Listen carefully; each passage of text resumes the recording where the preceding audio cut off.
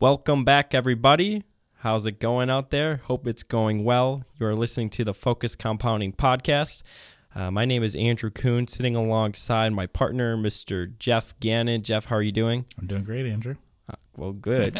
Thank you very much. I'm doing great too, Jeff. Thank you very much for asking. Anyways, we hope everybody's having a good day out there. We really want to thank everybody for tuning in. As I said, you're listening to the podcast. Of course, what we do is we go over things from the website or just talk about all things related to investing. Today, we are going to be going over questions that people had asked us on Twitter. Every now and then, we will tweet out things or a call for questions for people to just ask pretty much whatever. No sort of guidelines. And a lot of people have asked us questions, so we sort of grouped them together, and we have a list of questions to go through today. So if you want to reach myself on Twitter, my Twitter is @FocusedCompound. And Jeff, what is yours? At Jeff Gannon. You want to spell that for the listeners? At GEOFFGANNON. You know what's funny? Actually, somebody asked me one time. They're like, "Is it Jeff? Is that his name?" I'm like, "Yeah, it's Jeff." But anyway, so cool. So we're just gonna kind of roll with it. We both have seen these questions, but like I said, we just kind of compiled the ones that we thought would be good to sort of go over. And there may be we may answer them for a couple minutes or maybe a couple seconds, but whatever it is, we're just gonna kind of roll with it. So the first question comes from Nick Webb.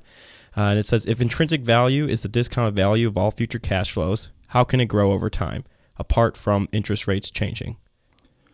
That's a good question.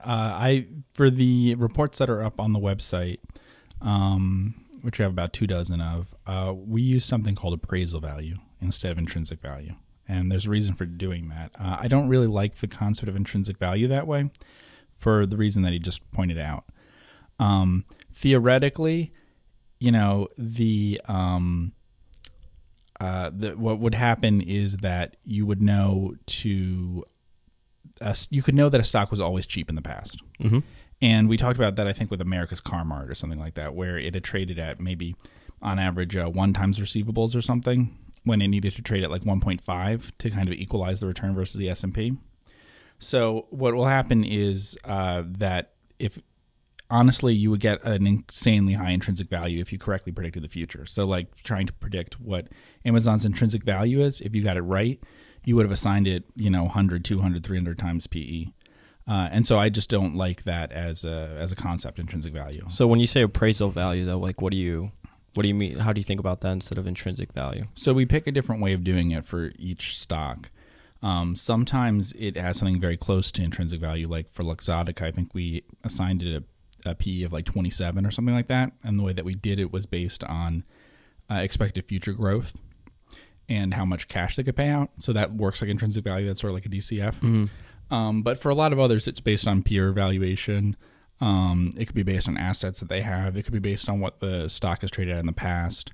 The main thing that we used is to equalize what we expect the future return be against the S&P. Do you think of it, so you more so an opportunity cost? Is that what you mean by that, or? Yeah, so when people ask about what do we use as the discount rate or whatever, basically what we're using as the discount rate is the S&P 500.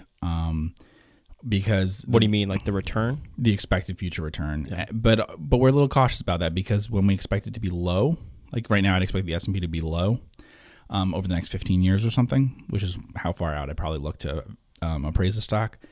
I'll still use a higher number, like 8% or something, mm-hmm. even though I might expect the S&P to return less than that. So you think, and you don't use DCFs per se, right? It's more back of the envelope. No, but like I said with Luxottica, that works a lot like a DCF. What I just explained to you is that they would pay out like 90% of their earnings and that their earnings could grow at like 10% a year for a few years. Mm-hmm. Yeah. So it works like that. So there are a couple, like I think Grainger, Luxottica, maybe Omnicom that we basically valued a lot based on something similar to a DCF. Interesting. And if you want to get access to that Car-Mart report that is on the website in the report section, there's many others just like that. Be sure to use podcast as the promo code to get $10 off the subscription price forever. Perfect. So I know you sort of went into that a little bit, but his next question, what do you use as a discount rate and why? Presumably the 30-year Treasury rate is problematic because of QE. Yeah, so I never use government bonds. Mm-hmm. You'll see me sometimes reference the 30-year BAA. There's a Moody's. You can get it on Fred, which is the St. Louis Fed, I think, website. which has a lot of data on that. So it's useful because you can pull up at any moment. And that would be a long-term corporate bond.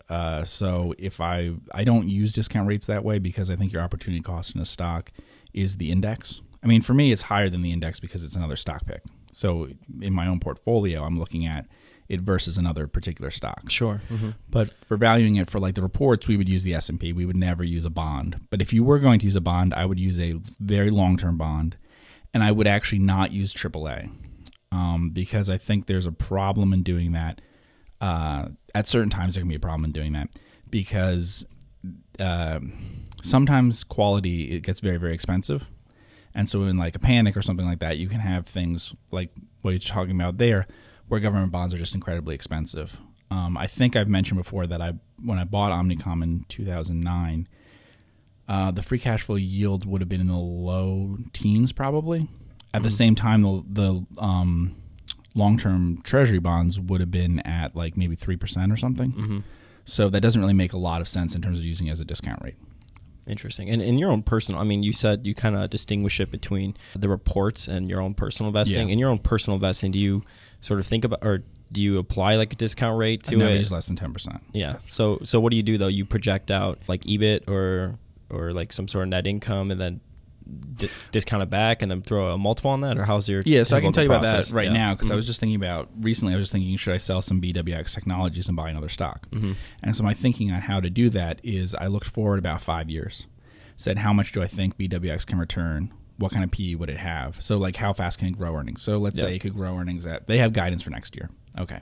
So you take the guidance for next year. That's important because of tax reasons. You have to use company's guidance for this next year because past years aren't going to be accurate. Sure. Then I said, okay, what if it grows earnings by 10% a year for the next 5 years? They've said long-term guidance they can grow low teens or low double digits for 3 to 5 years. So let's use 10% for 5 years. And then you put a PE of, say, 20 or 25 on it. If that works out to be a return of 7% or something, Mm-hmm. in terms of where the stock is now versus where it'd be in 5 years, then you can think about selling. But if it turned out to be 14% or something, well, then it's going to be very hard for me to find something to replace it with. And I would never have a stock that I think will return 15 or 18 or something and replace something I think is going to return 14. I need it to be a big gap. Yeah. So if I find something that I think will return 15 over the next 5 years to replace something that I think will be 6 or 7, then that's an easy decision. And that's what I'm looking for. So it's really more so opportunity costs and comparing one investment to another. And what's so funny is before I met you, and maybe this is a good lesson for a lot of people, is that I was so like financial model based and everything and all these formulas and calculations, because I guess that's when you learn like financial theory. A lot of that is sort of like that. And then you have a more practical way of looking at it. I guess you could say simpler, which I think in investing's case is, probably a lot better than all those statistics or all those formulas and stuff the other way. Yeah, I think I posted something on Focus Compounding about this. Mostly I think in terms of 5, 10, 15 years, 3 sort of snapshots. Instead of doing like a full DCF or something, you think in terms of, well, what would the stock be priced in 5 years, 10, 15? And then I really think in terms of, will it return 5%, 10%, or 15% a year? So you're looking for something ideally that's going to return 15% a year over 15 years. So wait, when you say, just so the listeners could sort of get, when you say return 5, 10, 15%, what are you classifying as that return? The stock price or The stock EPS, price. free Stock. cash flow? Okay. Stock. Okay. So it gets complicated because like the reason why you do it that way is to compare value and growth things. Sure. So like for instance, the stock I was looking at replacing BWX with, I looked and said, okay, what do I think it'll return? And I decided that if the value gap closed in 5 years, I could make 15% a year in the stock. But if it took 15 years for the value gap to close, I'd only make 8%. Sure. Because the growth in like intrinsic value, or what I would say appraisal value, the underlying growth in the stock is only like 8% a year or something. So if you hold it for too long, it'll underperform other stocks. But if there's a value gap, like you're buying 60 cents on the dollar, Sure. then in 5 years or less, you could return 15% or more. And I like especially to look at 5 to 15 years. Yeah. Interesting. Cool. And then he has one last question. Now that we know what the future held for See's Candies, what was its rough intrinsic value in 1972? Well, it has a totally different intrinsic value depending on whether it's controlled by Warren Buffett or not. Sure. Well, that's a good point. I don't think a lot of people... Yeah, that's actually a really good point. Yeah, See's Candy hasn't grown the number of pounds of chocolate that it sells by that much each year. So let's say it increases the real price of pounds sold by 2% a year or something under Buffett. But what it does is it reallocates all of that capital. And so that's hugely important. Like in the report that we have about Omnicom, we value Omnicom somewhat differently than other stocks because we know that it'll buy back stock and pay dividends. If we didn't know what the company would do, like maybe we don't know what Dentsu would do, which is another company that does the same thing as Omnicom, it's ad agencies, we would value it differently because they have to allocate, like an ad agency has to allocate about 100% of earnings. It comes in the form of free cash flow. Mm-hmm. See's Candies is the same way. So See's Candies would not have been worth remotely what it ended up being worth if it wasn't part of Berkshire, because it needed someone to be a capital allocator to say, don't grow, don't actually try to grow. And they really haven't gone much at all, like east of the Mississippi or anything like that. They're still very big in California. Mm-hmm. And they've mostly raised the price of their chocolates. And then they, on top of that, they've reallocated all that money. So the difference in terms of capital allocation is huge.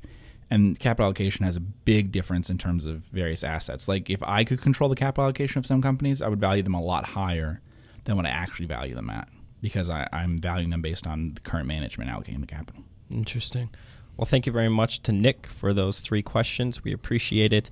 Next question comes from Twitter also. Will Kane says, we see disruption and weakening moats in multiple industries from media to consumer packaged goods. Are there areas and industries where you think moats are getting stronger? Yes. So moats are stronger in smartphones. I just retweeted something about that. That what's really impressive is not the article is more about whether Apple or the iOS or Android had higher retention rates. I don't care about that. Mm-hmm. The important thing is that they both have really high retention rates compared to what it used to be. So that's higher. We did a report on Progressive, which is up on Focus Compounding. The moat of Progressive and Geico is a lot higher now than it was in 1998 or whenever they started signing up a lot of policies. Why is online. that? Because in the early years of insurance sales online, car insurance, there was sort of like meta search for cars, for car insurance, sort of like you see a little bit in travel now, right? And then what happened is basically everyone goes with Geico, Progressive, or USAA. And we kind of mentioned that although people think that it's the barriers to entry are lower, they're higher because people go directly to those companies. Sure. Yeah. So that's a higher moat. Apple has a greater moat than it did before. Yeah, that's what I was going to say. So those are industries that are more settled. I also think that's true. I'd say that's also true of, like, I think Facebook has a wider moat than MySpace did. Not just in terms of Facebook versus MySpace, but in terms of just the internet today versus what it was then. I think that Google in video has a wider moat. In search, it does not have a wider moat than it used to in desktop search. How do you factor that in? Well, I mean, because you'd think, what's the searches? I don't ever go to like Bing and search something. Right, but how often do you type directly into Amazon a shopping thing? As in like what, knowing already what I want and then going to Amazon? No, like, so if you want a crock pot, do you type crock pot into Google? No, I type it into Amazon. So that's a search that Google lost. Sure. And they're going to continue to lose that. Yeah, that's a good point. Yeah. Yeah. So that's a huge difference there. And actually, ad rates, return on advertising for shopping is really impressive, online retail. But a lot of that could go to people like Amazon. Sure. And also to sorts of ads that take you directly there. So you see some sort of ad, a mobile ad or whatever, you click it and then you buy something that way. Either way, I think that a lot of that goes away from Google over time. So it depends on how you define it. I guess if you're defining the market as search, being like, yes, Google has 2/3 or whatever of that market and still does. But if you're defining it as a way that people find information online, like how they get to buying a product, I think, that's a moat that's narrowed. Yeah. I agree with you. And then his last question, which I'm sure I already know the answer. Any opinion on United Health, UNH? I don't have an opinion on it. I've looked a lot at healthcare. Why? Because of everything in the news lately with Berkshire and Amazon and is it JP Morgan? Yes, JP Morgan. No, the opposite. Because it looks fairly cheap, but it's very predictable. Okay, so I've looked at that includes distribution stuff like drug distributors. It includes stuff that has to do with pharmacy benefits. It has to do with insurers, all of that. The problem is that I'm just afraid there's too much change there. Do you like the pharmaceutical and like the drug business? No. Is it why? Because of regulatory things, or I mean, you think about it. I mean, it's a very high free cash flow, type industry, high return, capital and all that, all the above. You'd think it would check all the boxes of what value investors would look for. I don't like it because I invest in a company called IMS Health, which is sort of public. It is public again under a new name. It merged with some other stuff. And I invested in a company that did lab testing stuff. Both of those were a while ago. I'm not convinced that returns on actually discovering new drugs are decent. Really? For the last 20 years or so, everything that I've tried to find out about that tells me that I'm not sure that's such a good business. Actually doing your own R&D and releasing new drugs that way. Now they can buy other things. They have lots of a lot of companies can't bring drugs to market themselves, so they end up selling out to another company. But I just think that buying new stuff to put in to replace what's coming off patent is really expensive. I'm not convinced the returns are there compared to like other uses of. I can calculate better the returns on advertising from some brand or something better than I can in R&D at a drug company. Mm-hmm. Yeah. Interesting. Okay, well, thank you very much. That's it for Will Kane's questions. I actually like this next question, and it's from, hopefully I pronounce it right, Vettel Forslad, and he's written he's written up on the Focus Compounding website before. Where'd you say he's from? Do you remember? Norway, I think. Norway, yeah. But his question was, what would you do for a living if you never found out about investing? Right. I would be a writer. Yeah. What? Like journalism and stuff? Maybe fiction. I don't know. Yeah. Mm-hmm. Well, I'd like to think I'd be like some Hollywood actor or something like that. No, I really, it's interesting because I guess investing is always what I've never really diverged from that since I was 13 years old. That's all I ever really wanted to do was something in the markets, and I've known what I wanted to do for a very long time. But I really don't know, honestly, if what I would want to do or what I would be doing if I never found out about investing, because I really don't have a good answer. Other topics that interest me outside investing is technology, startups and all that sort of stuff. So maybe I would have entrepreneurship, building things and sort of building businesses that way. So I probably would have been over there, but really I don't know, because what's cool about investing is I think it's a good place for a lot of people to start, because you learn so much about business and you learn so much about many different businesses. You learn a lot about accounting, and you could take those skills anywhere with you. So that's why I think investing is such a good place to start for so many people, just because you learn so much about so many different businesses, and that's just all that knowledge is so relevant to, I guess, any area of life that you want to go into. I mean, even if you want to start like a charity or just something so random that's like completely the opposite of investing. You're trying to make money. Charity, what are you doing? You're kind of giving money away in some regard. And but the skills that you learn in investing, they just are so relevant to so many other areas of life. But what would I be doing? I really don't know. I mean, this is all I've really wanted to do. But I think it would be probably something in the startup land, something just being an entrepreneur, I guess I could say. But like I said, investing is great because you could take those skills and really apply them to pretty much every area of life, which is, I think, pretty cool. So you'd be a journalist, you think? Some kind of writing, yeah. Yeah. Well, you're definitely good at that. Perfect. And then the next question, last question. Thank you very much for asking that, by the way, Vettel. That was a good question. Last one comes from Philip Hutchinson. Do you think your returns would have been better if you never found out about value investing? Would teenage you have avoided some of the mistakes you have made as a value investor? Your style now seems to have reverted to close to what you did when you started out as a teenager. That's a very good question. That's a long one to answer. That's very long. That could be a whole podcast. I can see statistically, we talked about the fact that I owned one stock in September of 2001, and that was Activision. And in fact, I put all of my money into Activision at one point there. Well, if I had held that through to today, I would guess that would return about 25% a year over the years that followed. Yeah. So, it would be hard to outperform that by doing anything else that I've been doing.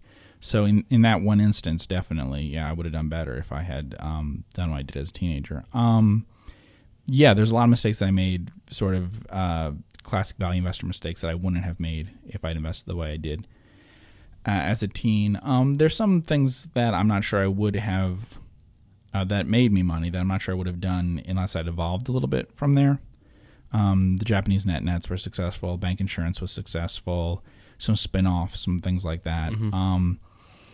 I don't know if I would have eventually started doing those things or not. I think overall probably learning about value investing was somewhat harmful. Really? Yeah. Learning about, like, in terms of reading books about it. Mm-hmm.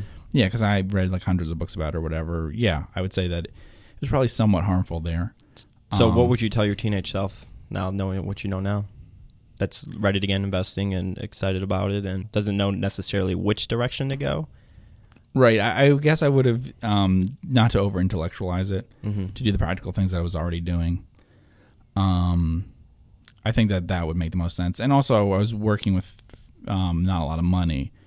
Some of the things that I've read about and stuff would make more sense if I was managing a lot of money and had to own 50 or 100 stocks or something. It would have been hard for me to do that.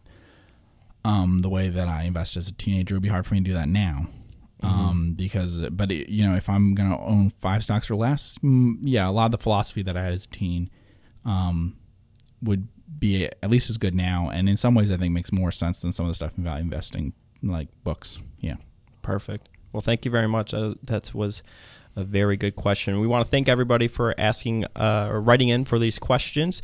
As always, we will tweet out in the future whenever we're going to do a call for questions, and feel free to certainly contribute to that, and we will get you in on the podcast. We want to thank everybody for listening today. You're listening to the Focus Compounding Podcast. My name is Andrew Kuhn, here today with Mr. Jeff Gannon, and of course, be sure to sign up on the Focus Compounding website using the promo code PODCAST to get $10 off your monthly subscription price forever. Jeff, do you have anything else to add? Nope, that's it. That's it. All right. Well, we'll see everybody in the next one. Thank you very much.